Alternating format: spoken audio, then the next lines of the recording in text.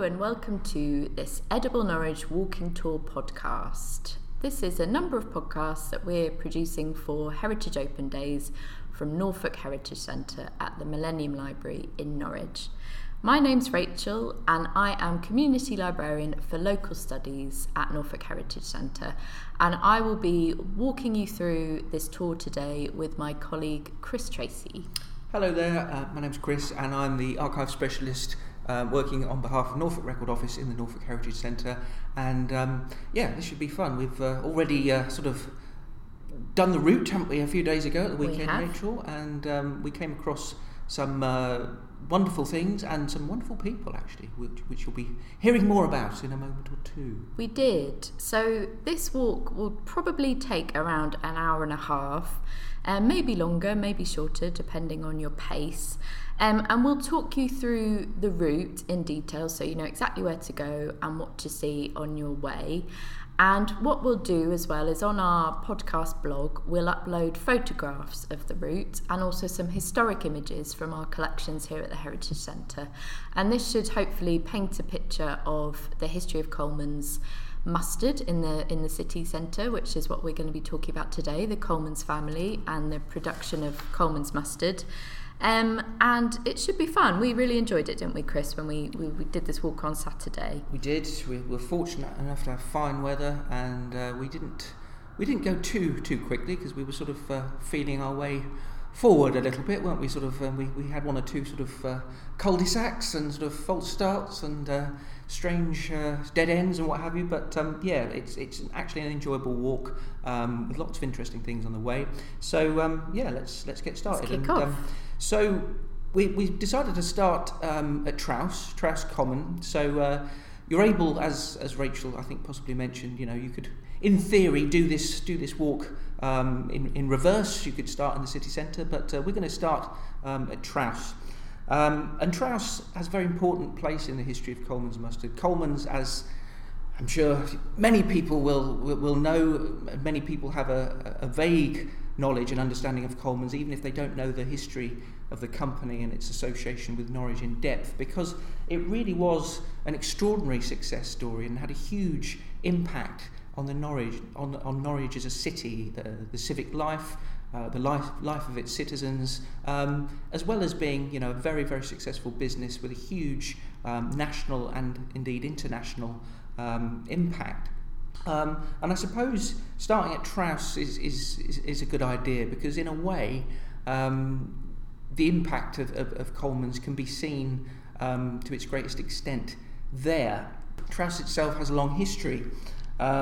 It's approximately 2 kilometres southeast of the city of Norwich, and as I say, Trouse, as we can see it today, really is as a result of the Coleman family and their success, in as much as they transformed it effectively into one of the model villages that became well known in the mid to late 19th century, insofar as successful industrialists of that age with a social conscience wanted to look after their employees and therefore built housing and civic and public rooms for them. So we'll discuss that in a bit more detail.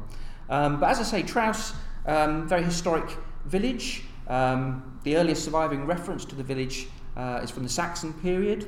It's been known at various times as Trouse or Truce or Trusa.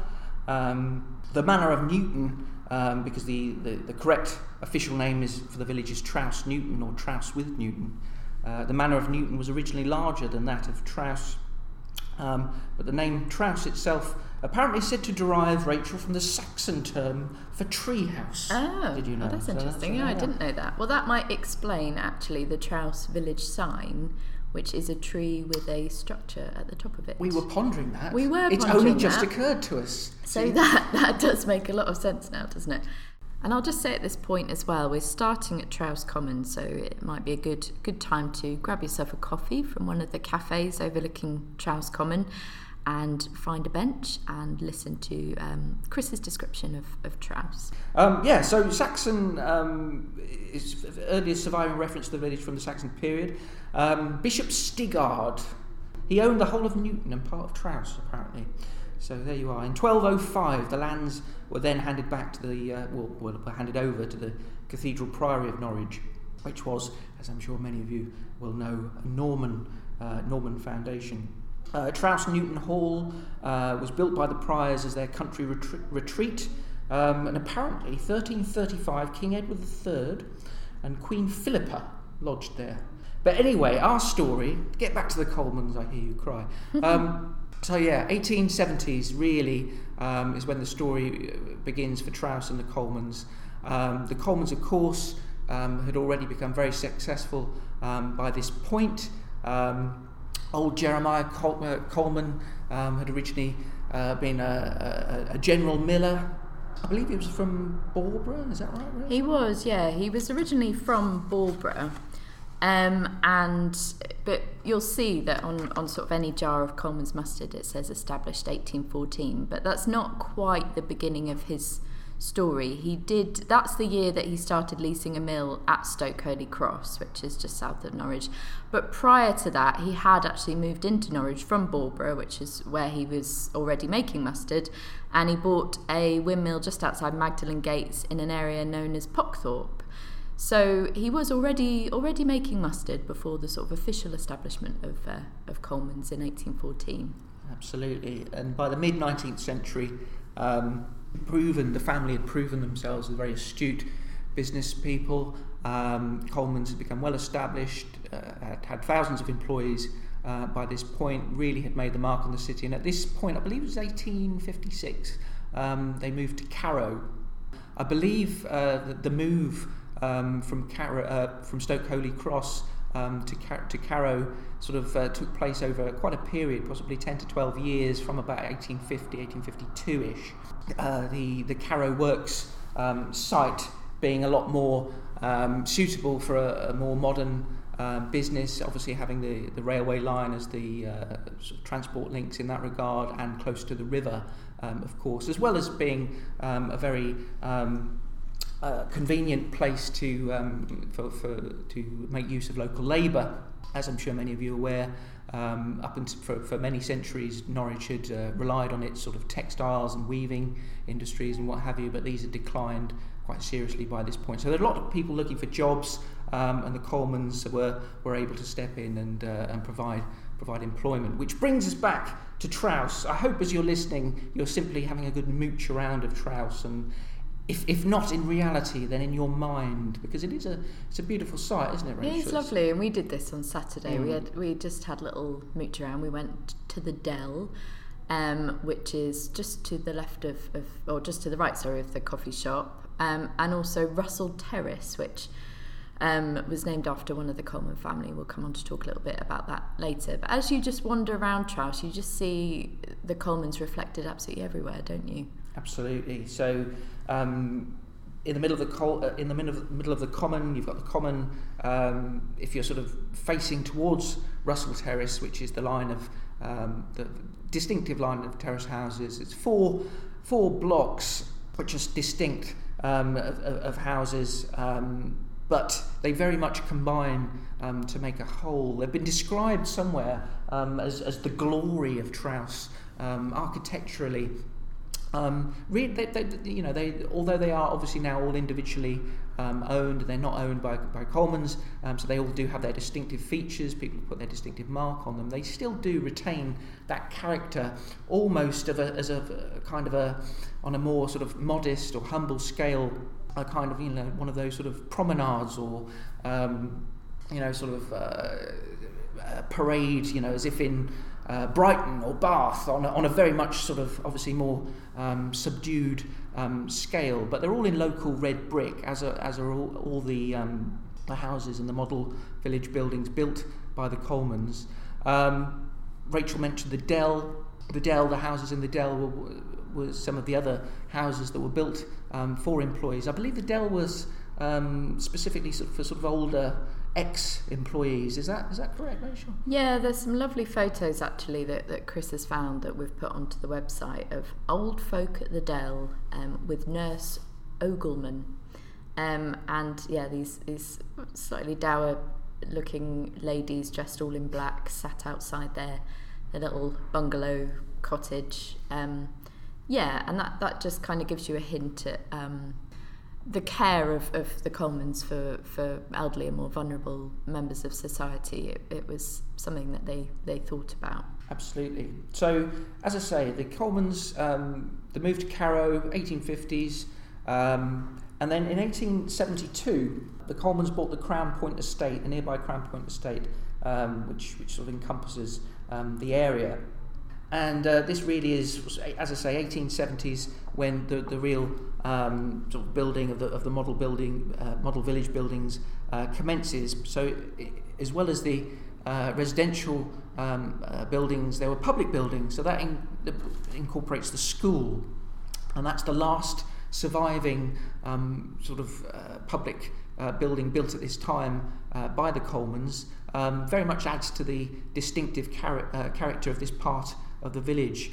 Nearby to Russell Terrace, it's sort of built as a sort of a two-tier kind of playground, but you can clearly see the sort of front of the school at a distance, and then if you go up, is it the dell you go up to sort of see the side of the so if you're facing the school, just to the right of it, if you head up that way, it's the dell, and it doesn't look much as it did. It's a sort of fairly modern redevelopment, but I think it is still social housing, so it still kind of retains its original purpose. But the school is lovely. It's really hardly changed, has it, from the outside?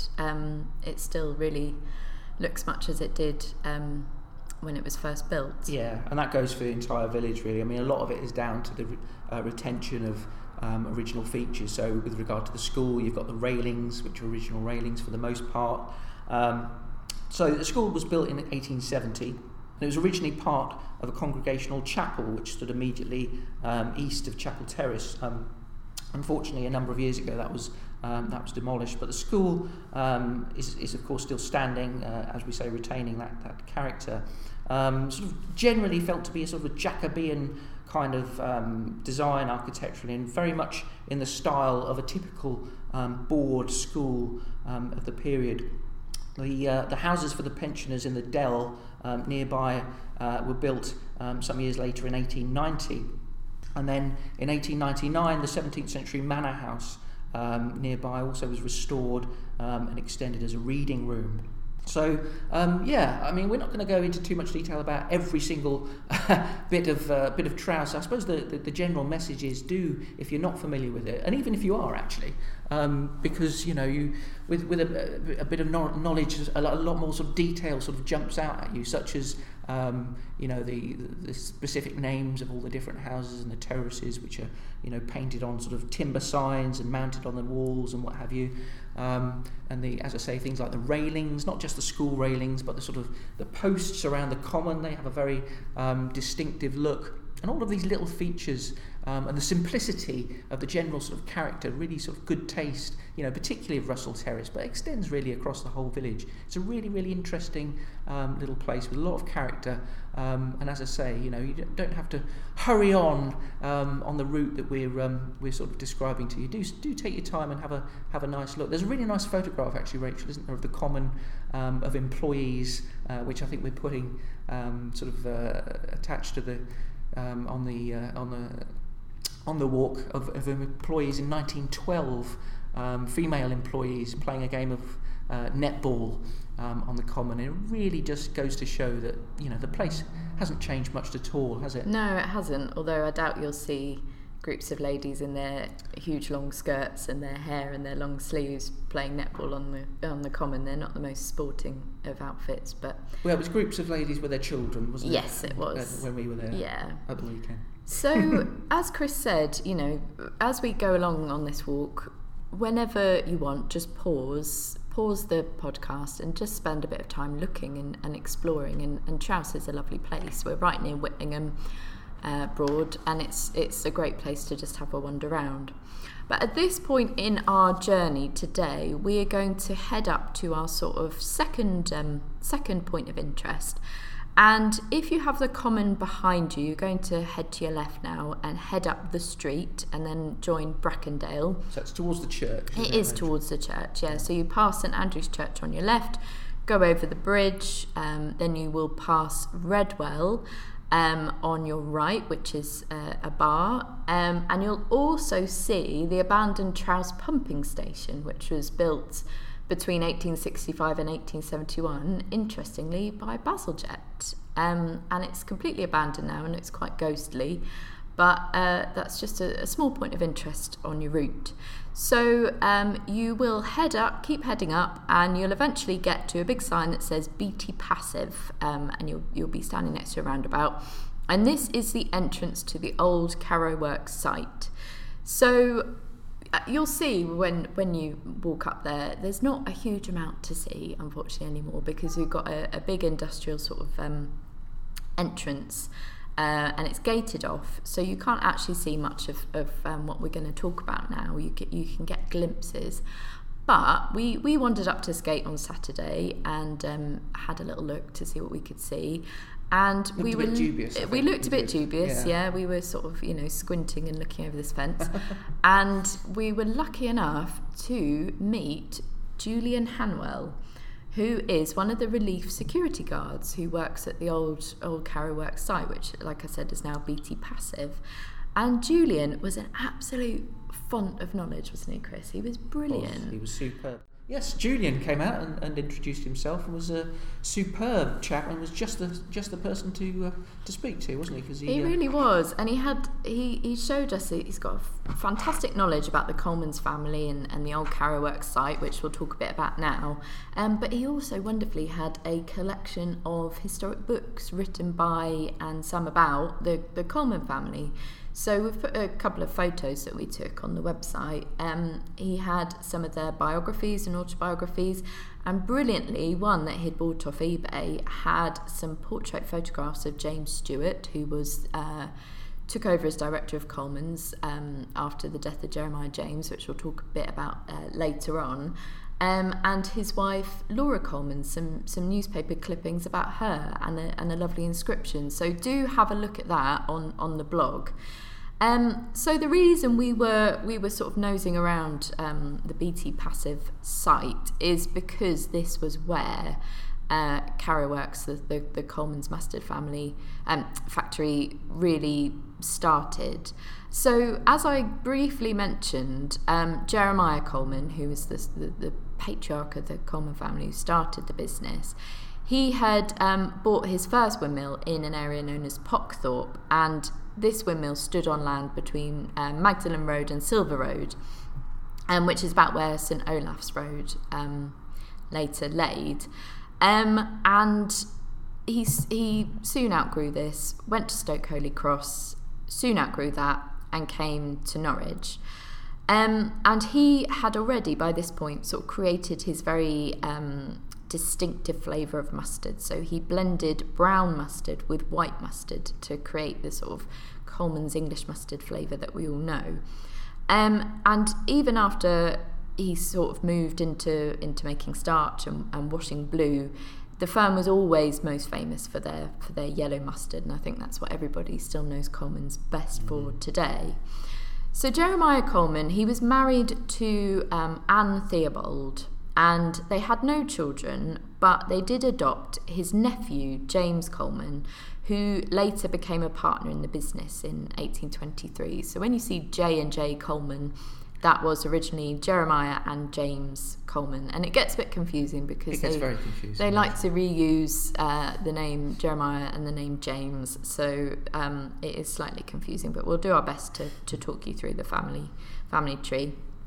And James was actually very hands-on at the Stoke mill. So before they came to Carrow Works, he did some of the sifting and the mixing of the mustard flour, and his wife Mary and his daughters also got involved, and they labelled the casks. So that's something we'll see throughout this as well. Women and children also worked for the Coleman family. And throughout this time, it was, of course, the Industrial Revolution, and Jeremiah did install a steam engine at Stoke Mill in 1845 and built a new mill. But like I said, they were outgrowing the site rapidly, and it wasn't really ideal. There was no local railway station, not many local workers available, and they had some issues with their lease as well. So in 1850, Jeremiah and his nephew James decided that they would move the business into Norwich. So they liked the site at Carrow. They bought it from the Norfolk Railway Company. It was perfect for them. There was loads of space to expand. They had access to the railway, the river, and there was a huge amount of local people looking for work at that time, as Chris mentioned earlier. It wasn't immediate, this move, though. It did take about 12 years, and they didn't give up the lease in Stoke until 1862. But during this period, the Carrow site was massively developed, so they put up a new mustard mill, starch and flour mills, engine sheds, etc., etc. But also during this time, Jeremiah Coleman died in 1851, and this was followed by his nephew James Coleman, who died in 1854. So big period of change for the company. And at this time, James's son, Jeremiah James Coleman, stepped up to become senior partner and manage the site. So that's Jeremiah Coleman's great nephew, and James's son, Jeremiah James, the confusingly named. So as we'll see as we go forward, Jeremiah James became really the driving force behind the business's success, and he is, made a huge impact on the city and made Coleman's really the international brand that it did become. And one of the things that he really made great strides in was the branding and the marketing of Coleman's. So he introduced the bull's head logo in 1855, and it was also very important to him that people really knew that Coleman's was a very socially responsible company. So at this point, we're sort of stood by the gates of the old Carrow Works, and as we said, you can't see a huge amount. So we're going to head up the hill now, along the A147 or Brackendale, and as you get to the traffic lights, you're going to turn right and head down King Street, or the A147 still, onto King Street. And at this point, we're going to try and see Carrow House through the hedge. Yeah. Yeah, not the most glamorous point of the tour, this, but just to sort of go back a little bit to talk to thinking about the point we've just been at. I think stood at those gates, which is, as Rachel said, to all intents and purposes, just the opening to a modern industrial estate. Effectively, it's very, very difficult, I think, to paint in your mind's eye what it must have looked like, and we're very much indebted to Julian actually for sort of helping us with this, as well as the interesting books and ephemera he brought out to show us. He sort of gave us a little bit more of a potted history and gave us a bit of a hint in terms of the best lookout positions to try and get to try and really get a sense of the scale. I mean, it must have been enormous. It was enormous. It was.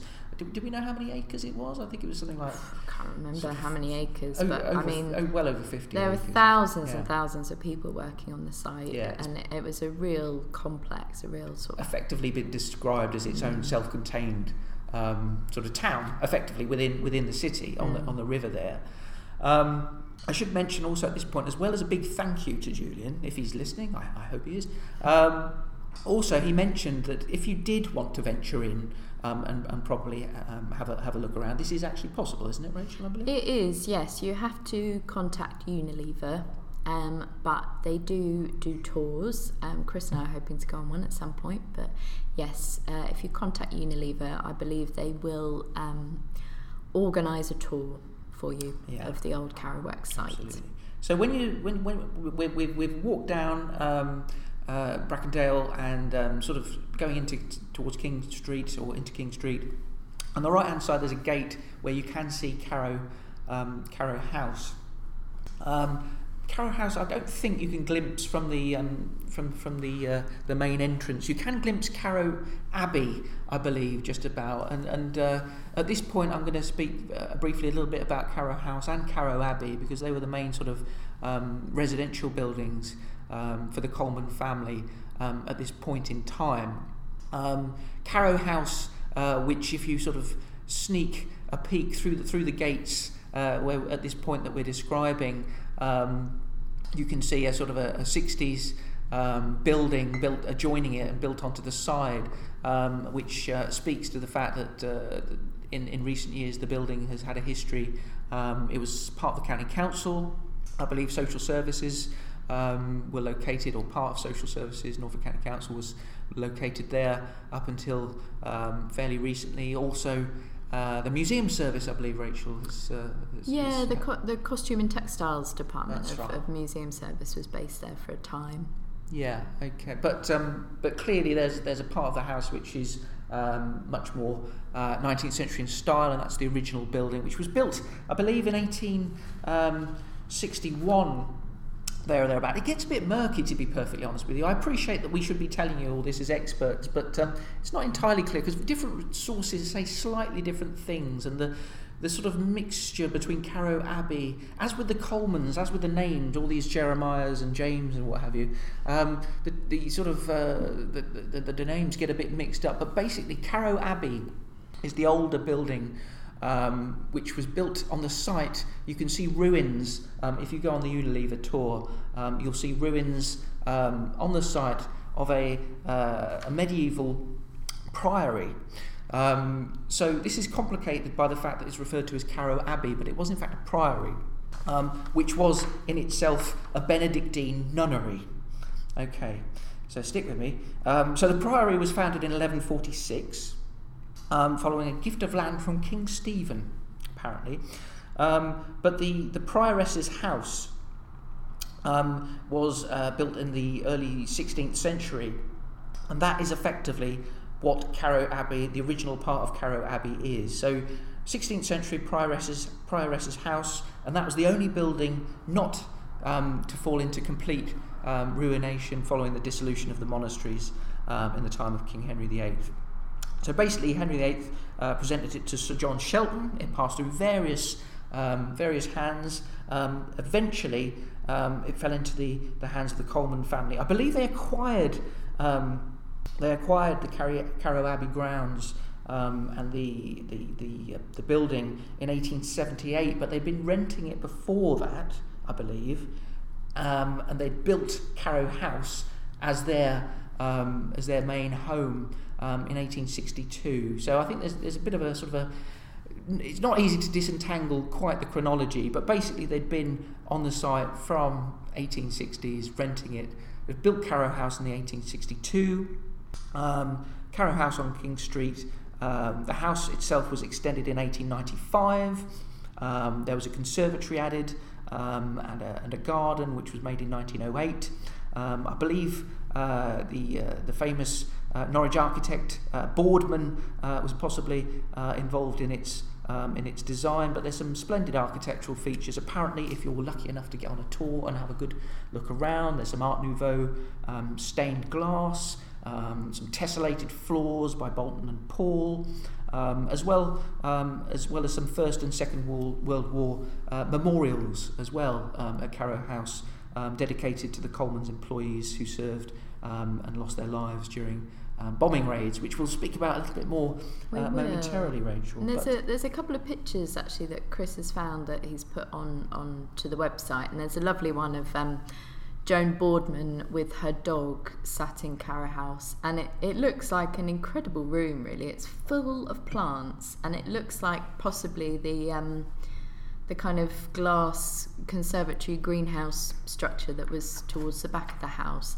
It's a real shame, isn't it, that you can't see more of Carrow House from the road, because when you look at the old photographs, it's beautiful, isn't it? And it looks, this sort of glass greenhouse looks incredible.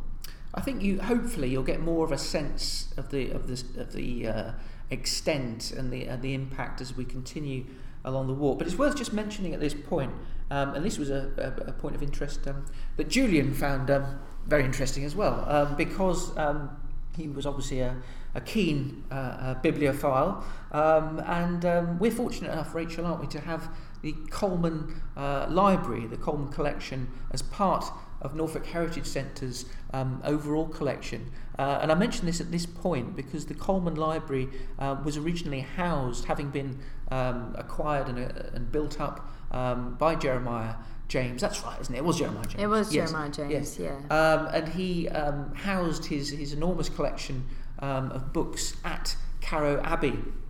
And that's documented the catalogue of the writings of Norfolk men and of works relating to the county of Norfolk in the library of Mr. J.J. Coleman, published in 1896, refers to the library being at Carrow Abbey. But now, of course, it is, as I say, at the Heritage Centre. It's a wonderful collection of books. There are about 5,000 volumes originally in the library, which was accumulated by Jeremiah James and his son Russell. But the library itself is not completely original, is it? No. So it's about a few thousand volumes, and actually, if you want to get a sense of who Jeremiah James Coleman was as a man and what he was interested in, he was a very sort of typical Victorian gentleman in some ways, in his interest in sort of the natural world and scientific discovery and that kind of thing. But also the collection really reflects his interest in local politics, in genealogy, and also in nonconformist religions. We'll talk a little bit about the Colemans were Baptists, and their nonconformist Christian faith was hugely influential. And Jeremiah James, he was a local Liberal MP as well, so there's a lot about local politics. Yeah, lots of, so looking at the collection as a whole, it really tells you something about him as a man. And he employed a couple of staff members to help him put this collection together. So he employed a curator from Norwich Castle and also another librarian to kind of curate this collection for him and make purchases. So there's some beautiful, really rare and books and also things that really predate the Victorian era. But sadly, in 1994, there was a huge fire that tore apart the Norwich Central Library, which was on the site where the Forum is today, and about half of this collection was lost. So about 2,000 volumes were lost through to fire, smoke, or water damage. And the librarians after this time really put a lot of effort into trying to rebuild this collection. So they put a public call out for donations and for people to source books that would replace the volumes that were lost. And I think it's quite incredible, really, that they managed to do this, because the catalogue was lost. So it really was rebuilt from sort of knowledge and memory, which is quite incredible. Absolutely. But as we say, although quite a lot was lost, a significant proportion does still remain that were the original books, which were collected by Jeremiah James. And I should say at this point, if you haven't at any point come in to Norfolk Heritage Centre on the second floor of the Norfolk and Norwich Millennium Library, first of all, why not? But you should do so, particularly if you're interested in the Colemans. You can come up, give us a ring ahead, or drop us a line, drop us an email. Actually, you don't even need to do that, Rachel, do you? Hopefully, when this goes out, we might actually be non-bookable in terms of our opening. Well, we're recording this during COVID, so at the moment we're offering a restricted service, but usually and in the future we'll go back to, we are just a drop-in site, so you can just turn up, have a look at our catalogue, speak to staff, and see whatever you wish to see.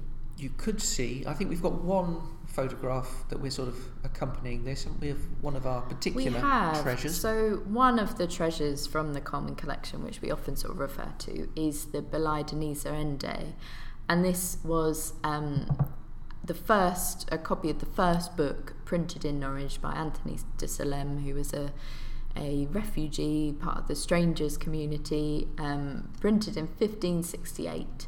So it's the translation of the title is Confession of the True Faith. So it's not something that you're going to be able to sit down and read, but it is beautiful to kind of hold. It's wonderful to hold in your hands one of the first books ever printed in Norwich. It has a real history. Absolutely. So if you where are we now? We're outside Carrow House. We so are sort of drifting down Yeah. King Street, getting glimpses of Carrow House through various gates and hedges. As you head down King Street, you'll reach Carrow Hill on your left, and we need to cross the road and head up Carrow Hill until you reach what is now the Hugh J. Boswell building, and sort of office complex. And this is the old Carrow School. So, as we mentioned previously, the Colemans had grown into this huge manufacturing complex and was a real major local employer. So there was thousands of people working on site, and this included women and children who were employed to make packaging for the products. And I think when you think about sort of labour and manufacturing and industry in the Victorian era, it often brings to mind sort of exploitation, doesn't it? Exploitation of child labour, of women, dangerous working environments, long hours, low pay, that kind of thing. But actually, Jeremiah James Coleman was a very humane employer, and he really showed a lot of care and respect towards his employees. And part of this was education. Education was really, really important to the family. So in October 1857, a school was established for the children of employees and also for young employees in an upper room over a carpenter's shop on King Street. And this school was run by a teacher called Anna Maria Cogman, who was known as Maria or Mariah, and she was from Caister St Edmund. And it's quite interesting to look at briefly at Anna Maria's life. She was unmarried, and she had been employed by her brother as a school governess to her brother's children, but her nephews and nieces were too old to require a governess. So Anna Maria then became the schoolmistress at Stoke Holy Cross. So there was a school there for Coleman's employees, where Jeremiah, the original Jeremiah, had established a school for the children of his workforce. And Stoke is the next village to Caister, so the Cogman family and the Colemans probably would have already known each other. Anna Maria then moved to Carrow when the business moved to Carrow, and she's recorded in the 1861 census as living in Carrow Abbey with Jeremiah James and his wife Caroline Coleman. And it's interesting that Anna Maria was unmarried, because at this time teaching was really one of the very few career paths open to women, but female teachers had to remain unmarried or they would lose their jobs.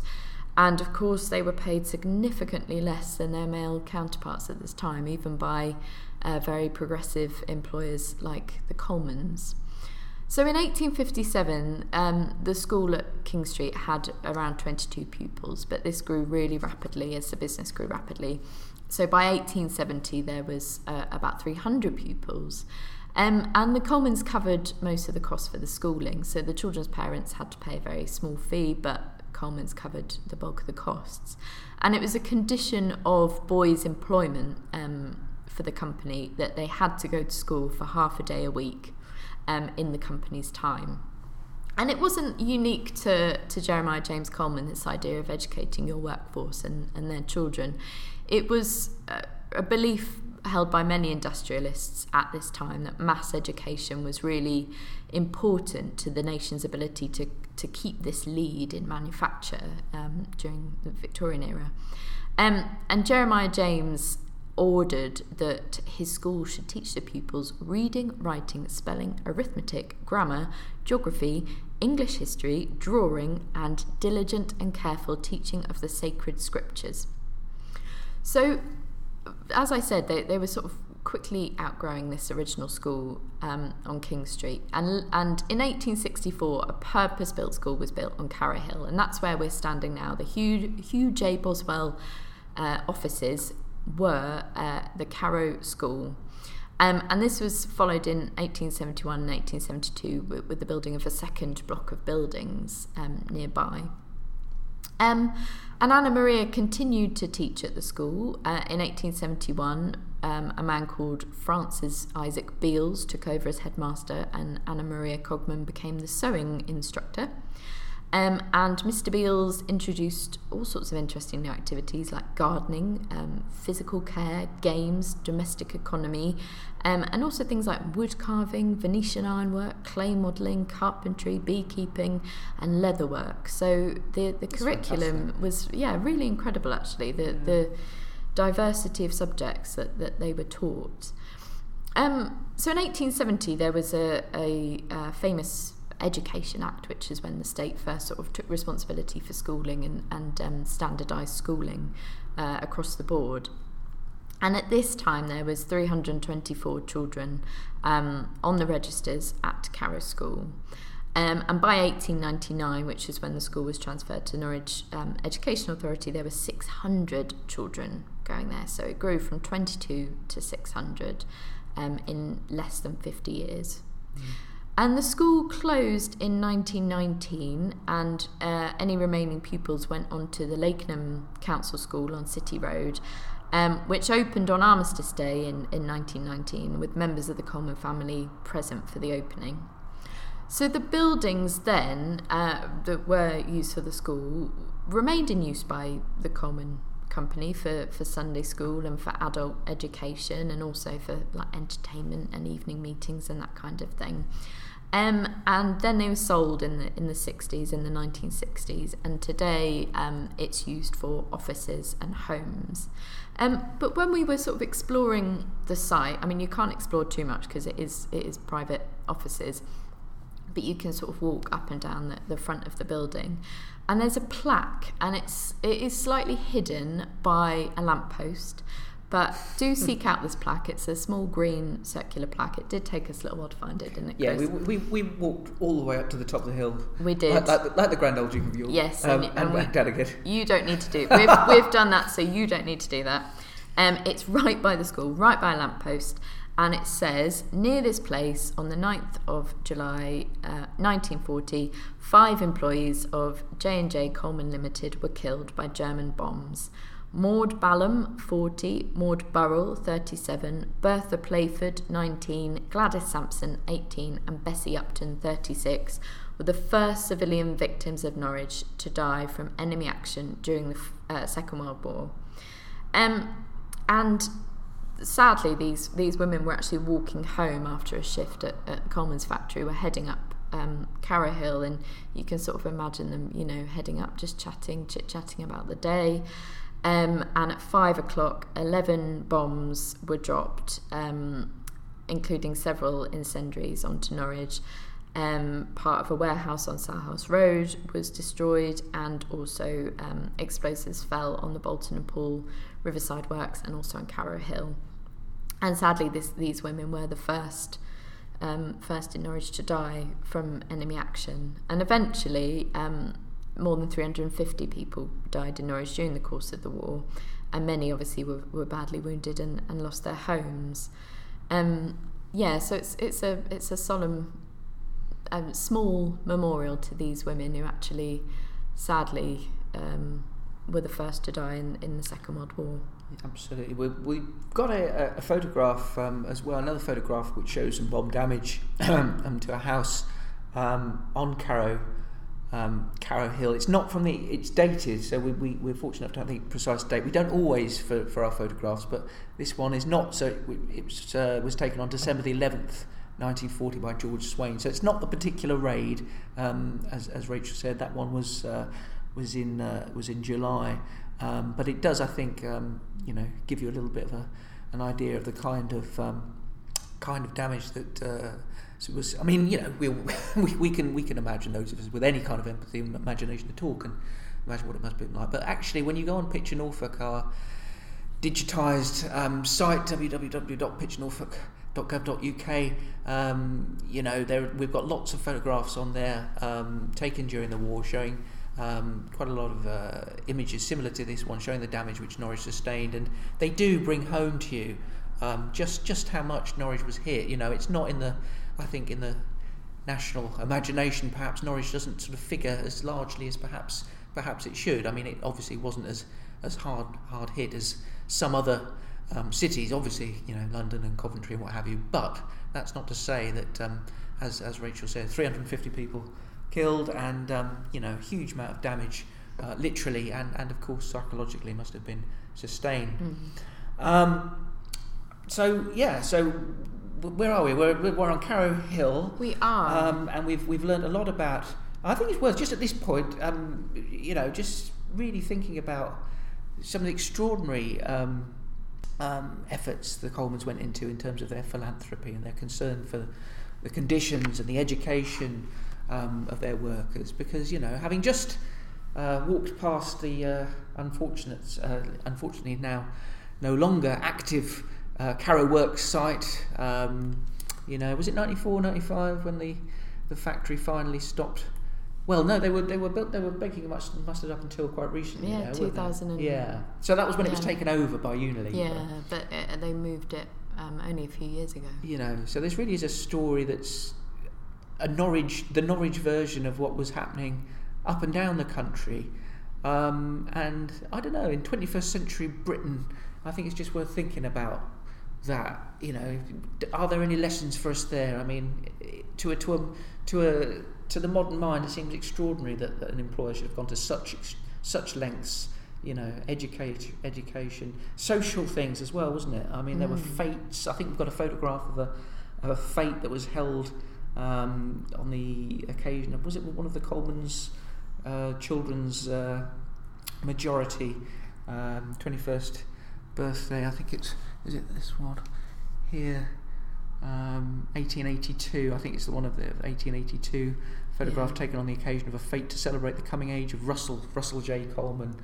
Yeah. You've got a fantastic fact, haven't you, Chris, about the number of cups of tea. Number of cups of tea and coffee. Well, that's Nick Williams. I can't take credit for that. But in his book, which I have to say we've made extensive use of, we have. Nick Williams notes in his Norwich City of Industries, 1868, affordable midday meals were introduced. 10,000 pints of tea and coffee sold in the first year, along with nearly 14,000 dinners. Goodness, so there you are. That's incredible. Presumably they had mustard with every one of them. Yeah, you'd hope so. So at this point, we are going to slightly backtrack. So we're going to head back down Carrow Hill the way that you came, and then you're going to immediately cross the road, and you're going to enter what looks like a sort of residential development. Head down the hill towards a large black pipe that you can see. Oh, yes. Which, as Julian pointed out to us, is part of the original Carrow Works. So it's now on the site where these flats are. It's all been redeveloped and with sort of modern flats. But this black pipe, it still exists. So if you walk past this pipe, you'll reach the river. And we discovered this on Saturday, didn't we, Chris? There's a little riverside walk. If you head left and head up the river, a little bench. There's a lovely bench to sit on, and you can look down the river and see some of the old industrial buildings, some of the old Carrow Works buildings, and they've also helpfully put some information plaques along the walk. Yeah. So as you walk down, there's a bit of information about the Carrow Works site and what was on the point where you're now standing, and also why the area is called Paper Mill Yard as well. So we spent just a little bit of time wandering down there. It's a nice little site, isn't it? It is nice. Position. And also at this, if you stood with this black pipe kind of behind you facing the river, that was the point where the original Carrow Bridge was built. So we all know Carrow Bridge as being sort of further up the river. But actually that wasn't opened until 1923. So the original Carrow Bridge stood at this point where you're standing now, and this linked Carrow Hill with the northeastern end of Carrow Road, and this bridge was in use, as I said, until the new bridge was built in 1923. So have a little meander along the river there, and just have a read of the information plaques, and you can just see some of the buildings have been converted into housing, and some of them have stood a bit further down the river. And as you walk along the river, you'll then take a footpath to your left, and you'll come up again onto King Street. And at this point, we've got a little bit of a walk until our next sort of point of interest. So what you'll need to do here is come back up to King Street and turn right. and walk across the new Carrow Bridge, the one that was opened in 1923. And if you have a quick look over your shoulder behind you, you'll see two of the streets, which are called Stuart Road and Allen Road. And again, this is a common family influence. Stuart Road was named after Jeremiah James's daughter and son-in-law, Laura and James Stewart, and Allen Road was named after his son, Alan Coleman. So they're just behind you as you head over Carrow Bridge. So immediately once you get over Carrow Bridge, you want to take the Riverside footpath to your left. And you're going to follow this round past the Riverside complex, past the residential areas, past the pubs and restaurants and all of that, until you reach Norwich Station and Foundry Bridge. And you want to cross over Foundry Bridge at this point, cross the road, and you'll be opposite a pub called the Complete Angler. Enter the patio of the Complete Angler to the right of the pub, which you are allowed to do. That is the Riverside. That is the official Riverside Walk, and follow signs for the Riverside Walk. Continue along the river, and then you want to take the first left-hand turn. And it's not the most obvious, so we have included a picture of Chris striding purposefully down this cut through, and you'll find yourself then on Recorder Road. You want to turn right on Recorder Road and follow it until you reach Stuart Court. And this is another point of interest. As we sort of briefly mentioned, Jeremiah James had a number of children. He had 2 sons and 4 daughters with his wife Caroline. And the daughters were Laura, Ethel, Helen and Florence. And these 4 women all became very, very accomplished women in local society in their own right. And the 4 sisters and also their cousins were very prominent suffragists and also outspoken supporters of women's rights in Norwich. And they're fascinating women, actually, very, very inspiring, interesting women to learn more about. But Laura was the eldest of the 4 sisters, and she married a man called James Stewart in 1890. And they were married at the Princes Street Congregational Chapel, which in the Princes Street church was their regular site of worship. And this, interestingly, this chapel had been designed by the Norwich architect Edward Boardman, whose son, Edward Thomas Boardman, also an architect, went on to marry Laura's sister, Florence Esther Coleman. So the Colemans and the Boardmans were well-connected families in Norwich. And James Stewart was a professor at Cambridge, interestingly a supporter of educational opportunities for women. He then became a Liberal MP for Hackney and Hoxton in London. But when Jeremiah James Coleman died in 1898, Stewart was in line to become the director of Coleman's. So, like Jeremiah James, Stewart was also a very enlightened chap. He was interested in education for women, as I mentioned, but he also supported female suffrage, as his wife did. And he also established the pension scheme for Coleman's employees. So he cared a lot about what happened to employees once they past sort of working age.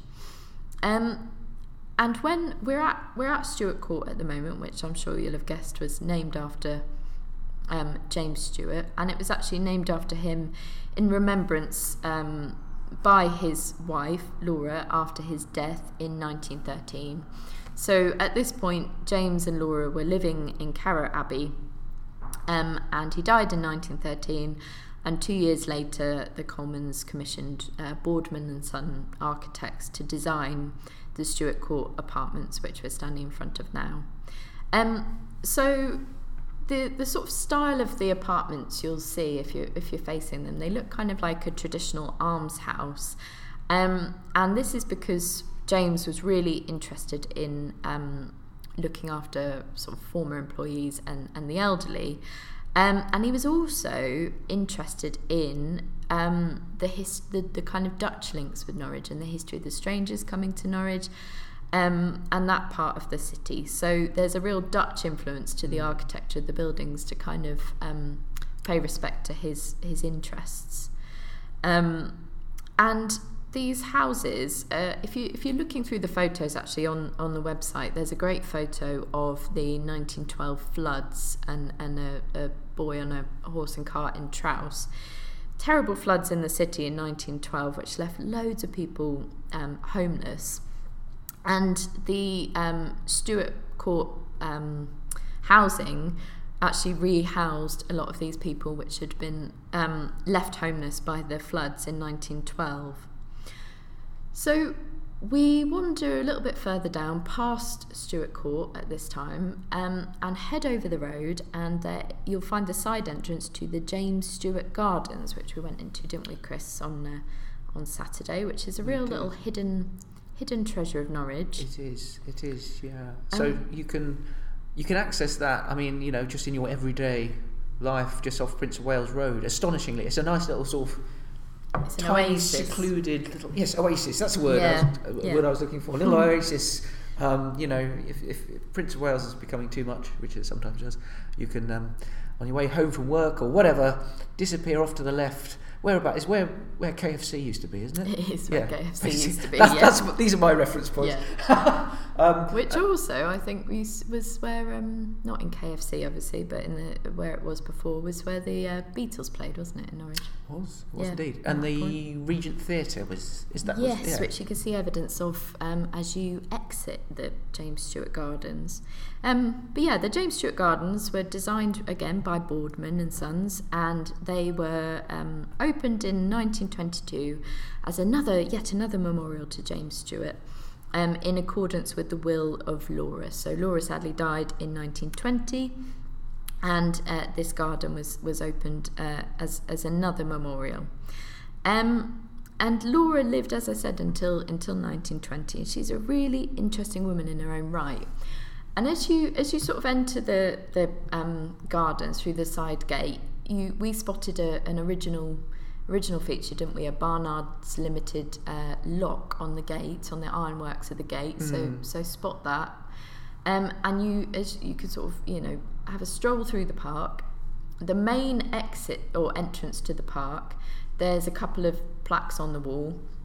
And one of them says, "The building of this gateway, delayed by the Great War, was completed in 1922 under a bequest of Laura Elizabeth Stewart, OBE, a member of the Norwich City Council and the first woman Justice for the Peace appointed for the city." So just a low-key sort of plaque in a memorial named after her husband actually tells you quite a great deal about what Laura was like in her own right. So she was the first female magistrate in Norwich. She'd been a city councillor. She was also president of the Norwich branch of the National Union for Women's Suffrage Societies, and she was also a writer. So she wrote a biography of her mother's life, and her mother, Caroline, had been really central actually to the family's success and popularity, and she's not always remembered in quite the same way as Jeremiah James. She was apparently a very likeable woman, very public-minded, and influenced the direction of the business and of the decision-making of Jeremiah James a great deal. So Laura had written this biography of her mother's life. So do spend a bit of time looking at this grand entrance, this gateway to the James Stewart Garden, and reflect a bit on the life of Laura Stewart as well. Absolutely, it's a nice little spot for a pause as well if you happen to have a picnic or something like that. I think the grand entrance with the armorial sort of the heraldry was one of a number of sort of motto searches we did, wasn't it? What was the motto for that one? It was, and do you know what? I can't remember. We'll have to look it up. It's got the Stewart family motto in Latin written on the herald, and we'll look it up and put it on the website. Because I can't remember what it was, but actually that's reminded me. Quickly going back to Caro's school, there's also a Latin motto written on the wall there, which reads, Satsito si sat bene, which is quick enough if well enough, which was the motto for Carrow School. But yeah, we'll have to look up the Stuart family motto, won't we, Chris? I think that motto actually does, sum up a lot about the impact of the Colemans, and this philanthropy. I mean, you can labour this point, I suppose, and they weren't the only ones. There were different families, different industrialists up and down the country doing similar things. People like Sir Robert Owen, the founder of the New Lanark. And the Lever brothers at Port Sunlight, Sir Titus Salt at Saltaire, the Bournevilles, of course, in Cadbury's and what have you. But I think it's a testament to their character that these things are all still here, aren't they? They're still here to be enjoyed. There's the gardens. Obviously, if you're lucky enough to find yourselves in one of the houses and what have you.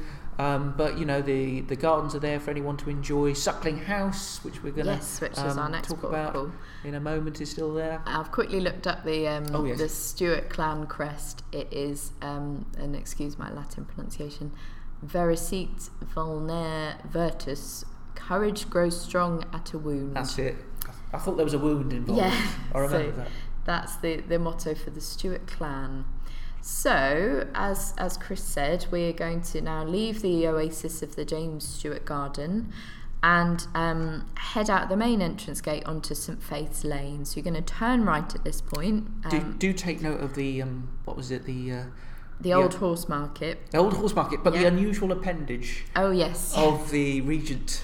Yes, on the Regent Theatre there is some sort of extension to the building which says the Regent Theatre on it, which we took it's an interesting architectural feature. It is. Yes, so turn right, head down St Faith's Lane, and turn right again onto a footpath. So you'll find this footpath opposite number 30, and there is a plaque talking about the Old Horse Market that was on this site.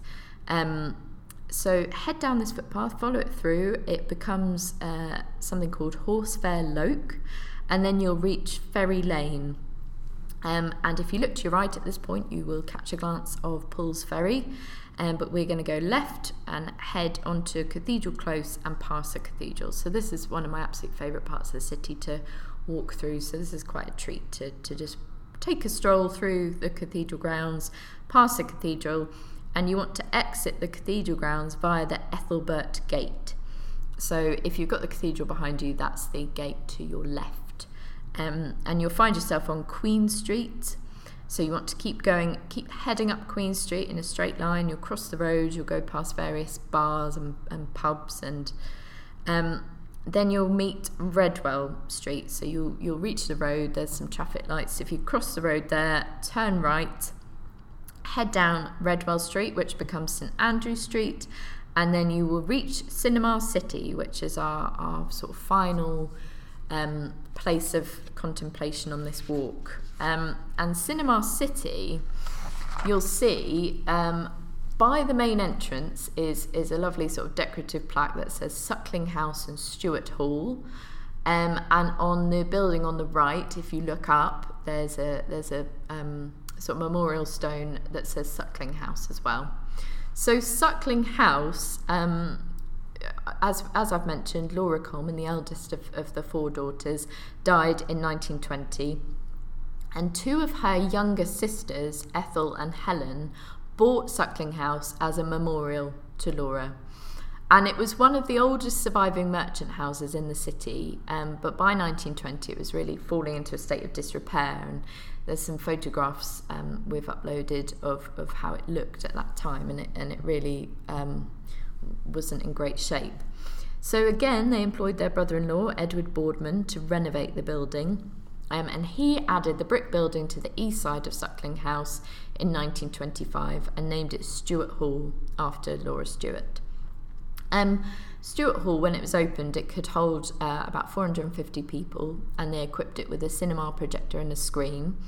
And Ethel and Helen, once it was all renovated, presented Suckling House and Stuart Hall to the City of Norwich to be used for the advancement of education in its widest and most comprehensive sense, which was a lovely memorial to their elder sister.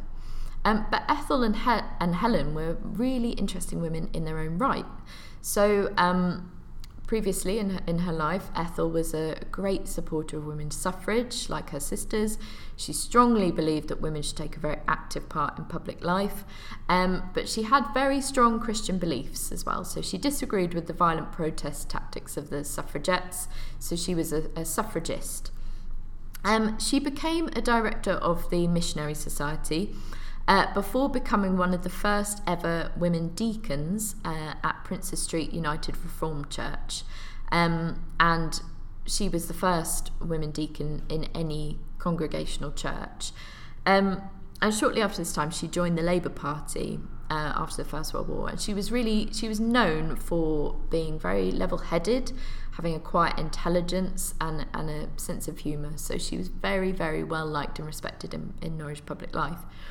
And actually last year, between lockdowns in 2020, we were invited to the Princes Street United Reformed Church, which sadly was closing.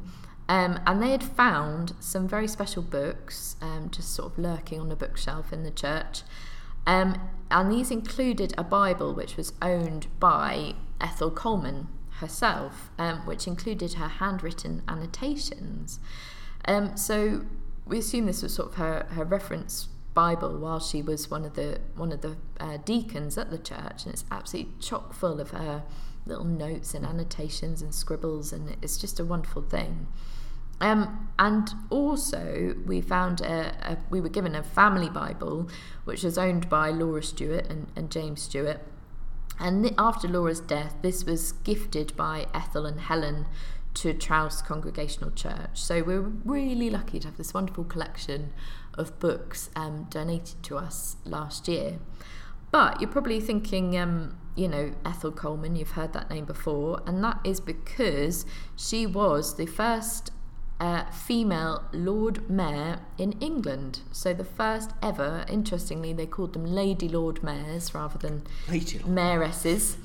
And she was the first Lady Lord Mayor in England. And the local historian Phillida Scrivens has written a fantastic book about the Lady Lord Mayors of Norwich.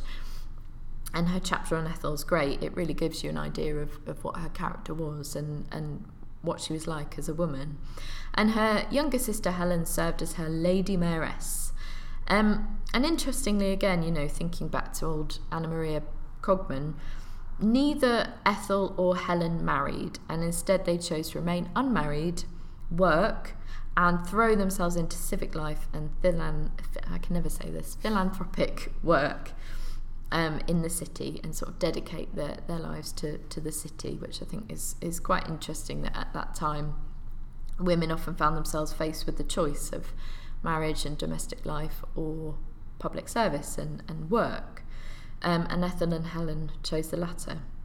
And 1923 was the year when Ethel was sworn in as the first Lady Lord Mayor, which was a great year for women in Norwich because it was the year that Dorothy Jewson was elected as one of the first female Labour MPs as well. And I think, if I could time travel, I'd love to go back and meet Dorothy Jewson and Ethel Coleman. I think they'd be incredibly inspiring women. Absolutely. Brilliant. Okay, so if we have a bit of a stand and doff our metaphorical cap to Laura Stewart and Ethel Coleman and Helen and the wonderful women of the Coleman family, the extended family, we then basically we're almost done, I think, aren't we? We are. We thought this could be a good point because there's quite a lot of benches and cafes and places to kind of stop here. So we thought this would be a good point to stop. But we can sort of reflect on some of the other work that the Coleman family did from this point. So the castle is in view. The castle is in view. Yes. Yeah. If you look, if you stand to the right of Cinema City, you can see Norwich Castle, and I'm going to have to say this word again. The philanthropic work of the Colemans extended to Norwich Castle. After his death in 1898, Jeremiah James left lots of pictures from his large personal art collection to the Norwich Castle Museum in his will. But in 1946, his son, Russell, who, if you think back to Russell Terrace in Trouse, Russell Coleman bequeathed thousands of prints and pictures to the Castle Museum, and also a huge amount of money as well. And this allowed them to create the two new galleries to display these wonderful pictures, the Coleman Galleries.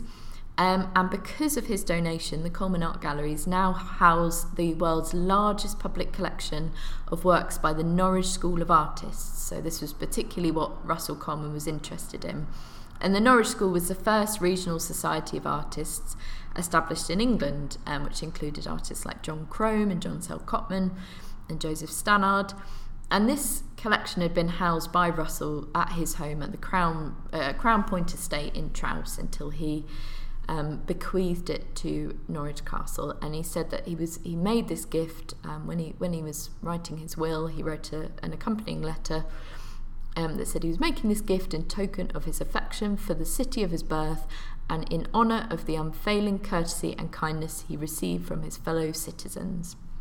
And the Princess Elizabeth, as she was then, opened the galleries on June the 18th, 1951, as part of the Festival of Britain. And they're still there, aren't they, Chris? You can still have a wander around the Coleman Art Galleries. As we speak, there is a John Crome exhibition on, which I imagine will not be open when this goes out, but that features many of the paintings concerned, including one that shows Carrow Abbey, I believe, in the early part of the 19th century, when it was in a rather shabby condition before the Colemans got hold of it and sort of renovated it and what have you. So I think at that point that was quite an epic, wasn't it? It was. Yeah. So hopefully you've enjoyed that meander from Trouse up into the city centre.